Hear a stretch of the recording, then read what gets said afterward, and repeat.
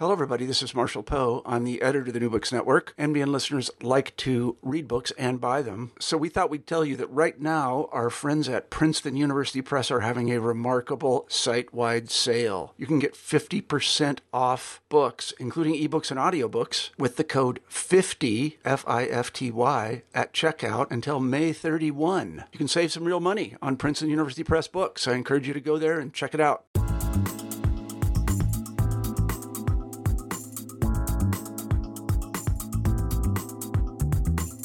Hi, this is Rebecca Buchanan, host of New Books Network, New Books in Popular Culture, and today I am here with Brett Dakin, the author of American Daredevil, Comics, Communism, and the Battles of Lev Gleason. Thanks for being here, Brett. Hi, Rebecca. Thanks so much for having me. So I usually start with how you got into this topic, which is really perfect because you sort of talk about it in the beginning of the book as well. So can you talk about a bit about how you came about writing this book and what got you interested in doing this work? Absolutely. Well, this is a book about my great uncle, Lev Gleason. But the reality is that I never met him. He died several years before I was born. And growing up, I would hear stories about this guy. This is my mom's uncle. And they were intriguing, but for a kid, the one that I focused on the most was the story about Uncle Lev's Day, which was a day when my great uncle would come to town to visit my mom, who lived in the suburbs of Boston. And remember, Uncle Lev lived in New York City, so he was a flashy uncle from Manhattan. He would come to town in his gleaming Aqua Packard, often driven by a chauffeur, and he would invite all the kids in the neighborhood to pile into the car and head to the mall and buy whatever they wanted, and he would foot the bill. So that was sort of the story that lodged in my memory, and I had a vague sense of how this guy became so wealthy, which was he was a comic books publisher. And he was one of the first comic book publishers in the United States and one of the most important of the Golden Age, which is really the period in the 1940s when when comics, in a sense, had the biggest impact on American culture that they have ever had. And he was one of the most important. But growing up, I had no idea. All I knew was that he made a lot of money and then he lost it all. And by the time he passed away, again, in 1971, a few years before I was born, he essentially had nothing. And I never thought to wonder why. And it really wasn't until I was graduating from law school.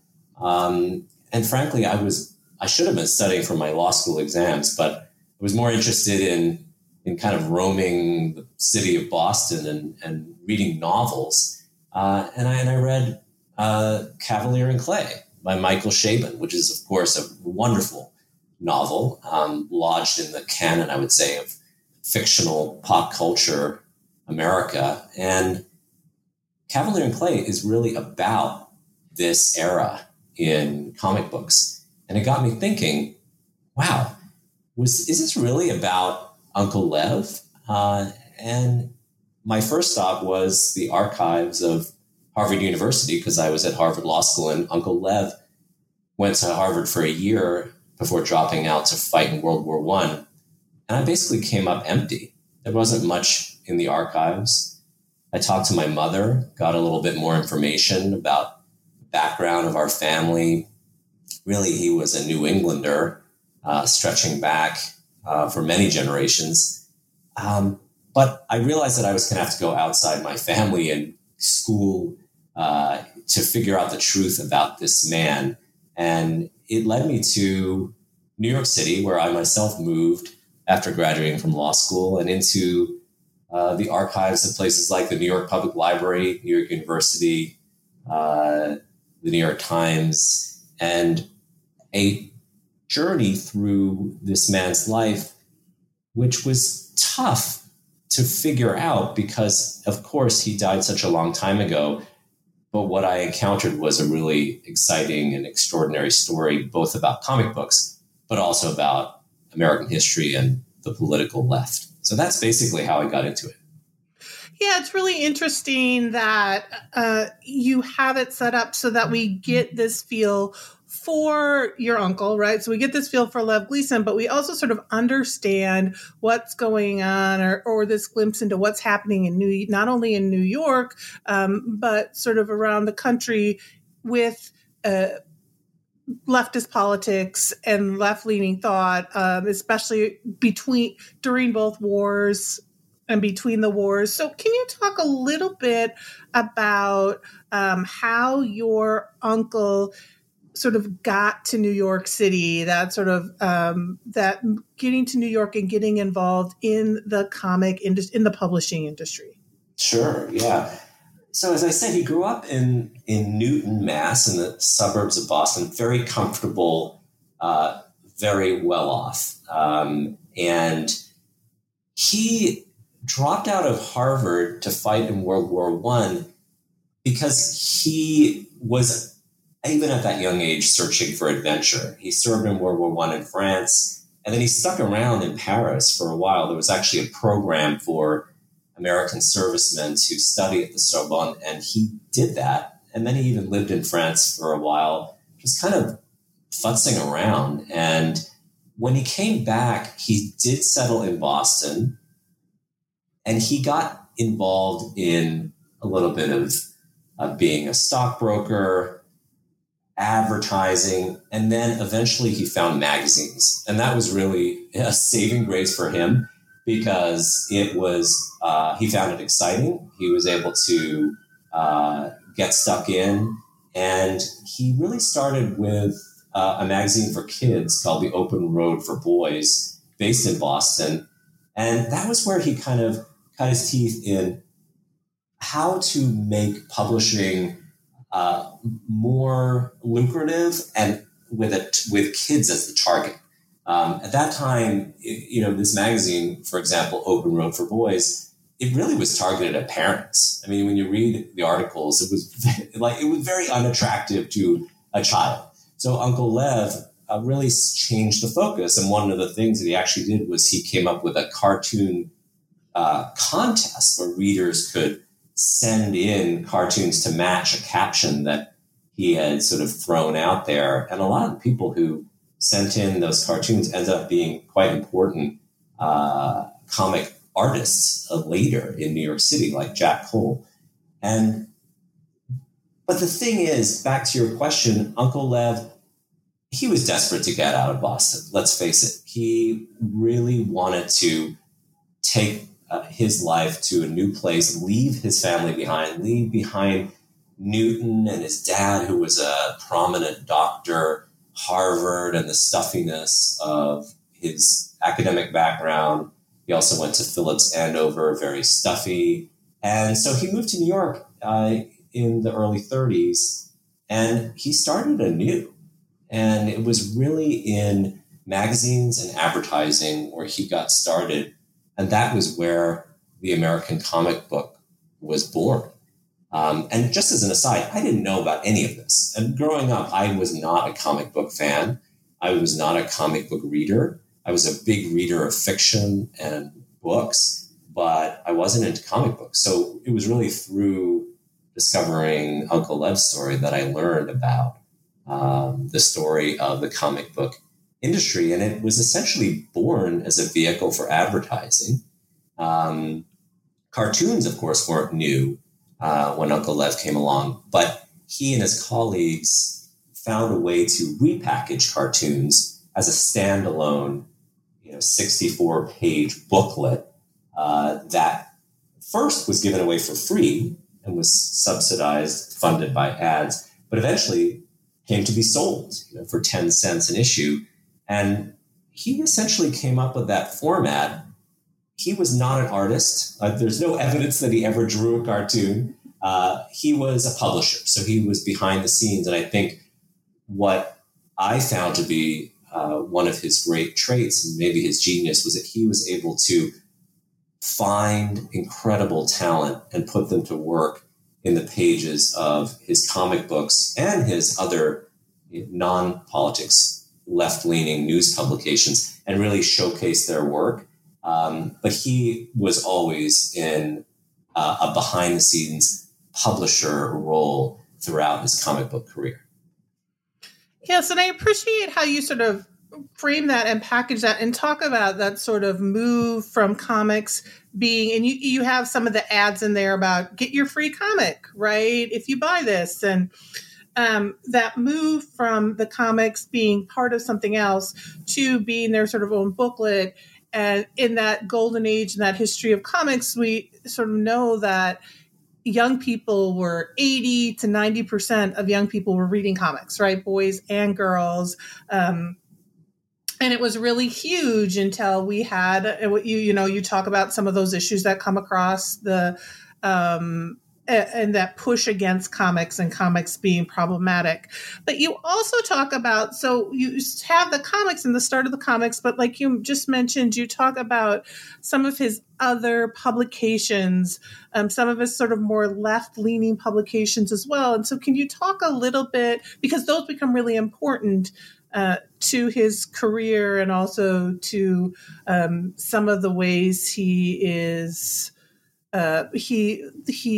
he deals with media and deals with politics. So can you talk a little bit about those sort of left-leaning publications that he puts out as well? Yeah, absolutely. And I mean, I'll enter into that through the lens of the comic book, because there was one particular issue that was released in July of 1941, which is called Daredevil Battles Hitler. And, Daredevil was probably the best known of Uncle Lev's superhero comics. He eventually was better known for his crime comics, and we can get to that in a moment. But his superhero comics included Daredevil. And the what I found so fascinating about this issue of Daredevil called Daredevil Battles Hitler was that it was really the first time that a fictitious superhero was paired with a real life villain.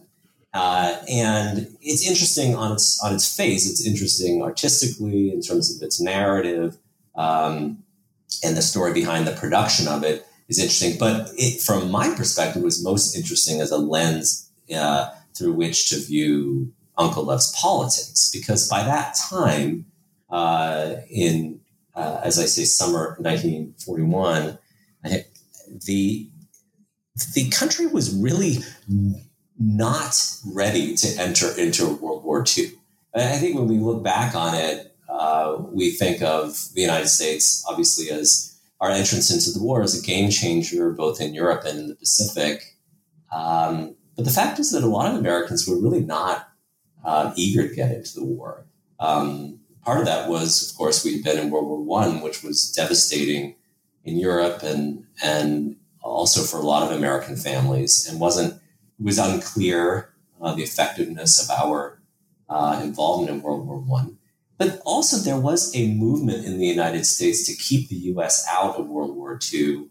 And the fact is that Uncle Lev was really involved in exposing that movement. So by the time he got to publishing Daredevil Battles Hitler, in which, in a comic book format, he was encouraging the United States to enter the war and to beat fascism in Europe, he had already been very involved in a journalistic publishing sense in exposing domestic fascism in the United States and encouraging the U.S. government to fight against fascism in Europe. And one example of that would be Friday magazine.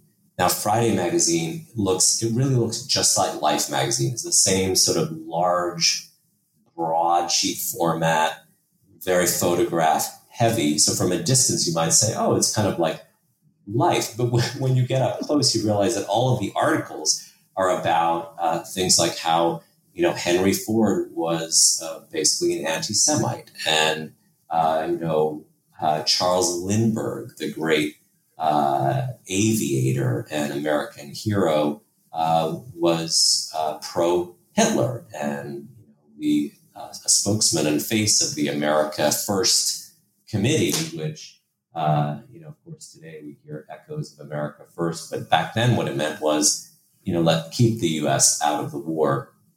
And so he published Friday Magazine and a number of other left-leaning magazines and books, all sort of geared towards this general movement to fight against fascism in Europe, but also here at home. And I think fascism is a term that is obviously very, very difficult to unpack. But for Uncle Lev, it encompassed anti-Semitism. It encompassed anti-Black racism and discrimination. It encompassed union busting and anti-labor. All of these forces, which existed in the U.S., obviously still exist today, and he and his colleagues were keen on exposing these forces and, to some extent, sensationalizing them. You mentioned his knack for ad copy.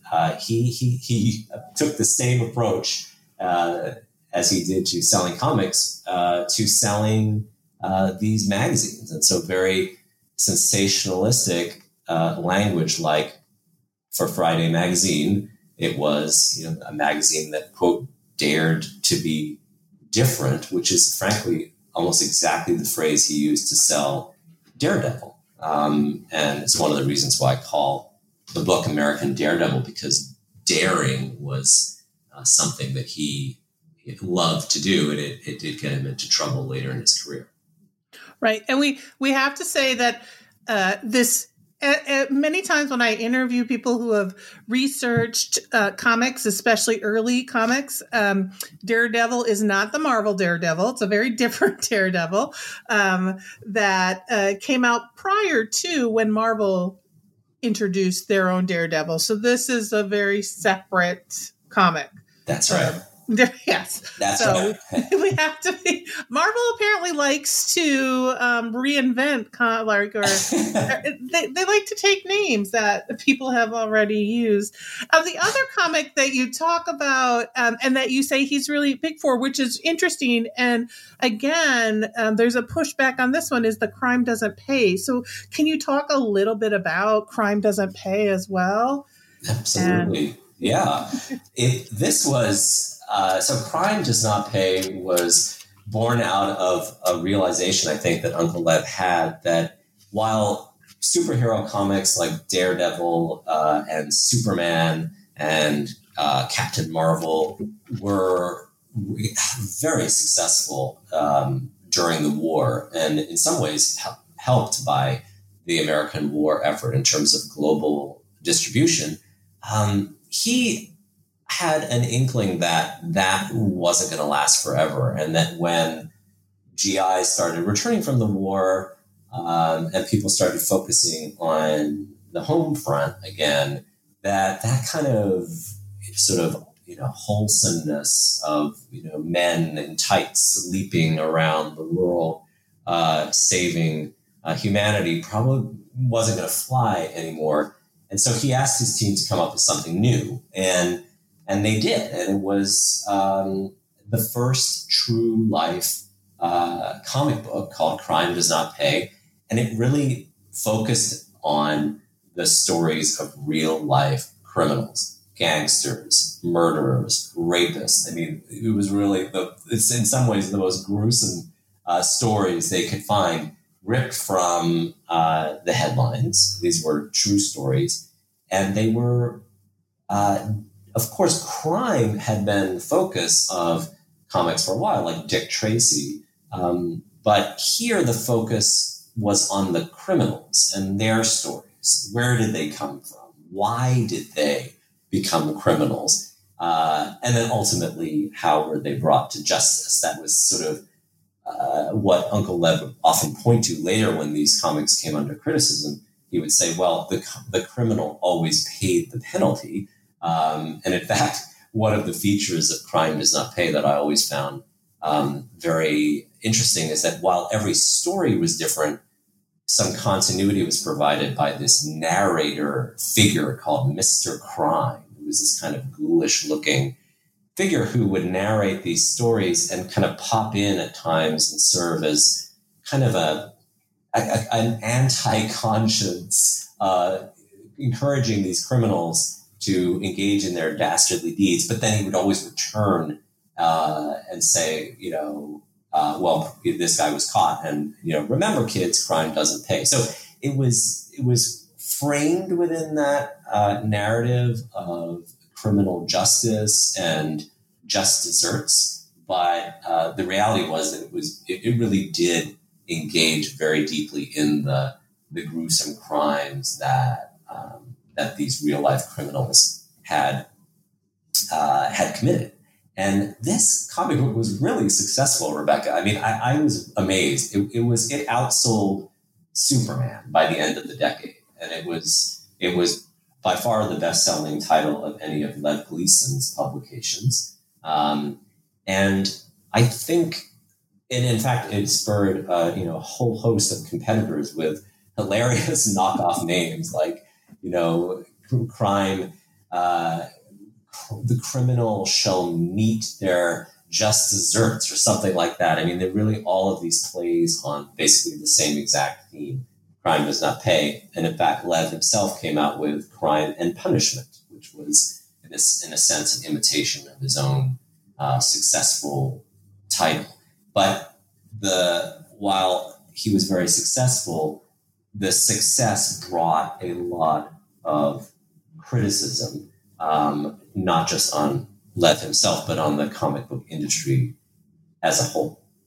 Right. So he has, and maybe we'll come back to that criticism on the comic book industry, because prior to that, right, he spends a lot of time in courts, sort of battling people. And one of the first things you talk about his membership in the Joint Anti-Fascist Refugee Committee and their battle with the Un-American Activities Committee. So can you talk a little, because that's a really important part of American history during this time, and his involvement and the people he was sort of involved in this with were all really important, many of them still important names, right, in history. So can you talk a little bit about that? And then maybe we can move into looking at their comics Corruption of Children. Yes, absolutely. The seduction of the innocent. Yes.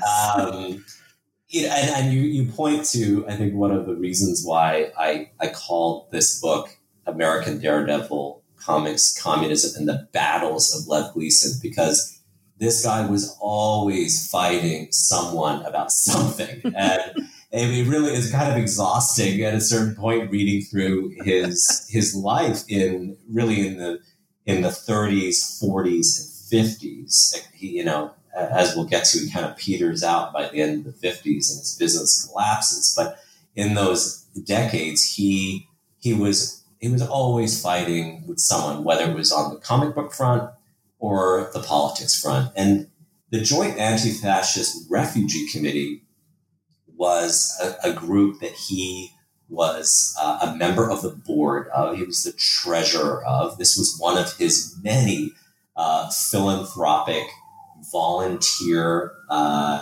extracurriculars, you might call it, in Manhattan. He, just as a sort of by way of context, he and his wife Peggy were very involved in politics and activism, kind of in the way that people are today. I mean, there were gala dinners at the Hotel Commodore. There were fundraising appeals by mail, soliciting donations. And there were many, many organizations that he was involved with, all again with a view to supporting progressive, anti-fascist, anti-discrimination, pro-Black and minority rights, and pro-labor causes. And the Joint Anti-Fascist Refugee Committee was the one that got the most attention and ultimately led to his being convicted of contempt of Congress, because he and the board refused to name names of the supporters of the organization and the people the organization were trying to help. And the people the organization were trying to help were refugees of the Spanish Civil War. And the just very brief background on the history, and I am not an expert.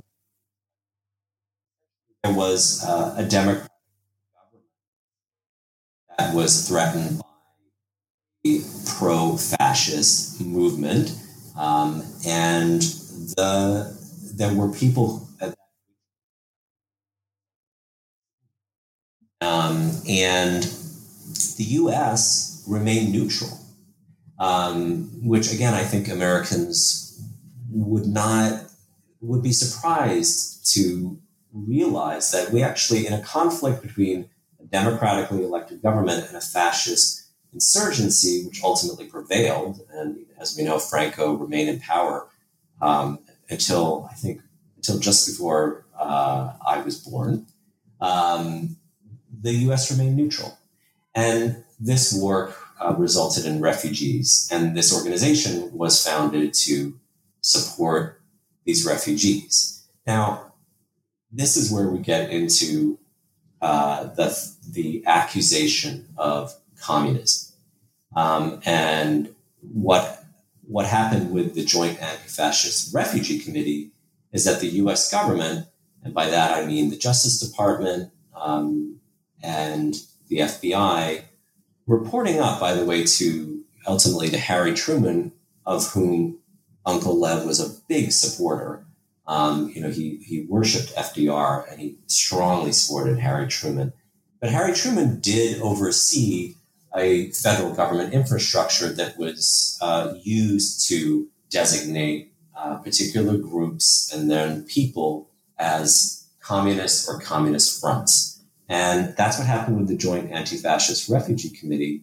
And so as a result of that action, the House Un-American Activities Committee, which was a committee in the House of Representatives, which was dedicated to rooting out communists. It was called the Un-American Activities Committee, but that's really what it was focused on. And it was run by some representatives who were really, when we look back on their records, were really quite un-American themselves, in the sense that they we're talking about like Martin Dies, John Rankin. These are often Southern Democrats who were against integration, often pro-white supremacy, blatantly anti-Semitic in a lot of their language, even on the House floor, which I write about in the book, which is quite shocking to me to read. These were the guys who were in charge of this committee, and they were able to use it to really conduct an inquisition into groups like the Joint Anti-Fascist Refugee Committee, which eventually all of the members of the board were convicted of contempt of Congress, and several of them were sent to jail. Uncle Lev was able to avoid that, but he did suffer a lot of ridicule in the press. And as you say, it led to even more battles as he fought to protect his reputation and against this accusation of being un-American and a communist. Right. So he's fighting these battles. And at the same time, we see during the war a bit of drop in the discussion of comics becoming causing juveniles to become juvenile delinquents. But then in the 50s, we have these huge anti-comics crusade, right, led by Wertham, and this real push against comics and against the comic industry, where Lev gets really involved in this. And so can you talk a little bit about that sort of battle and what we see happening, especially in the 1950s with the comic book industry, and what happens there? Absolutely. Basically, just as that controversy about the anti-fascist committee was subsiding, the controversy on the comic side really amped up. And there was a sense among many parents, the Catholic Church, certain journalists and writers, politicians, community organizations nationwide, that comic books were causing juvenile delinquency. They were somehow causing kids to behave badly, to rebel against authority, to question the government, to question the police. And people found this profoundly disturbing. Now, the reality is, as I mentioned before, the content of the comic books could be pretty gruesome. And Crime Does Not Pay, which led to a flourishing of comics in the true crime category, which subsequently led to horror comics, which were even more sort of over the top in their depiction of fictionalized or fictional gruesome crimes. These were disturbing images, even to me, as I went back and looked at them as part of the research. But the attempt by these anti-comics forces to censor comics really it didn't ultimately work, essentially because of the protections of the Constitution and of the First Amendment. But it required the industry to fight back really hard. So Uncle Lev was part of the creation of an industry association, and he became the president of the Comic Book Publishers Association. And he was very active on radio, eventually on television, in newspapers, contesting the very idea that comic books were bad for kids. And he did that he tried out a variety of different arguments. And I will say that I think they are of varying degrees of convincing. But one of the first arguments that he made was, well, it's not up to these sort of arbiters of good taste to tell people what they should and shouldn't read. And if comic books are popular and children are choosing to read them, then that must mean that they have an inherent value because people are choosing to read them. And then after that, he would also make the argument that a lot of the people reading comic books were not children. And good data on this is hard to come by, but adults were really into these comic books too. And in fact, Uncle Lev tried hard through his ads to push comic books into the hands of adults, especially titles like Crime Does Not Pay. So at the same time as he was saying that comics were fine for kids, he was also saying that actually they were designed for adults as well. And then I would say the third and most important argument that he and the industry made was, this is America, and you can't censor content. The government cannot censor content. And eventually that argument was successful in the courts, but not before the issue had reached such a fever pitch, partly because of Dr. Fred Wortham in his book, The Seduction of the Innocent, in which he really sensationalized certain images, including some from Crime Does Not Pay, but also even Superman, Batman. He made claims about not just criminality, but also sexuality, including homosexuality, trying to tie all these, bad things back to the pages of comic books. And eventually there were hearings in the United States Senate that the nation really focused on. I mean, it was very gripping, I think, for people, partly because parents were so concerned, that resulted in recommendations that, while recognizing that the government couldn't step in and regulate comic books due to constitutional concerns, the industry itself would have to do the job. And that is ultimately what happened. And so the industry put into place the Comics Code, which essentially made the kind of comics that Uncle Lev was producing impossible to produce. For example, any anti-authoritarian message, any questioning of the police, even the use of the word crime in the title, these were outlawed, as it were, by this self-censorship mechanism that the industry put in place. And so ultimately, along with other changes that you alluded to in taste and just changes in American popular culture, led to the death of a lot of comic book titles and companies, including Lev Gleason Publications, which went out of business in around 1956.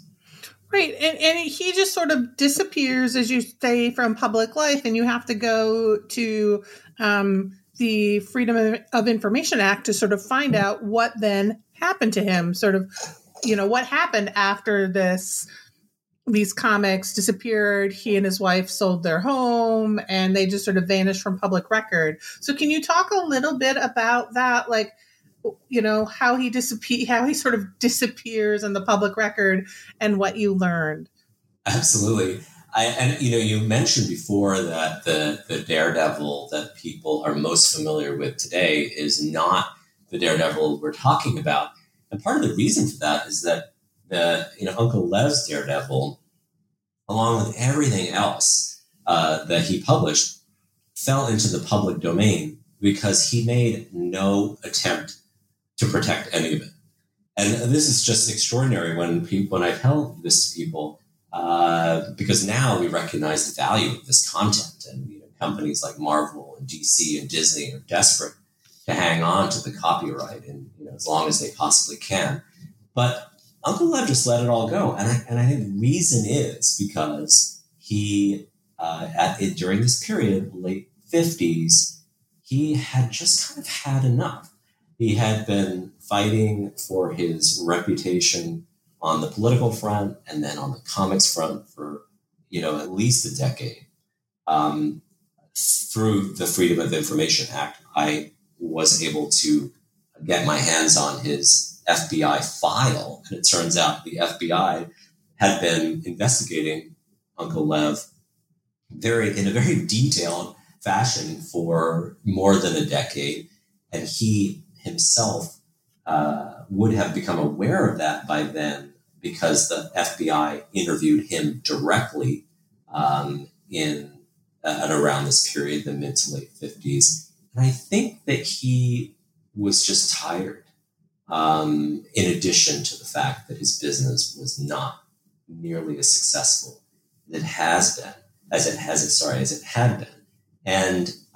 And so when you ask what happened to him, well, they literally thought he had disappeared. I had, one woman I talked to who was the daughter of Charlie Byron, who was Uncle Lev's most important editor and writer and really was key to the success of most of these titles. She was convinced that he had moved to South America, like a Nazi moving to Argentina after World War II or something.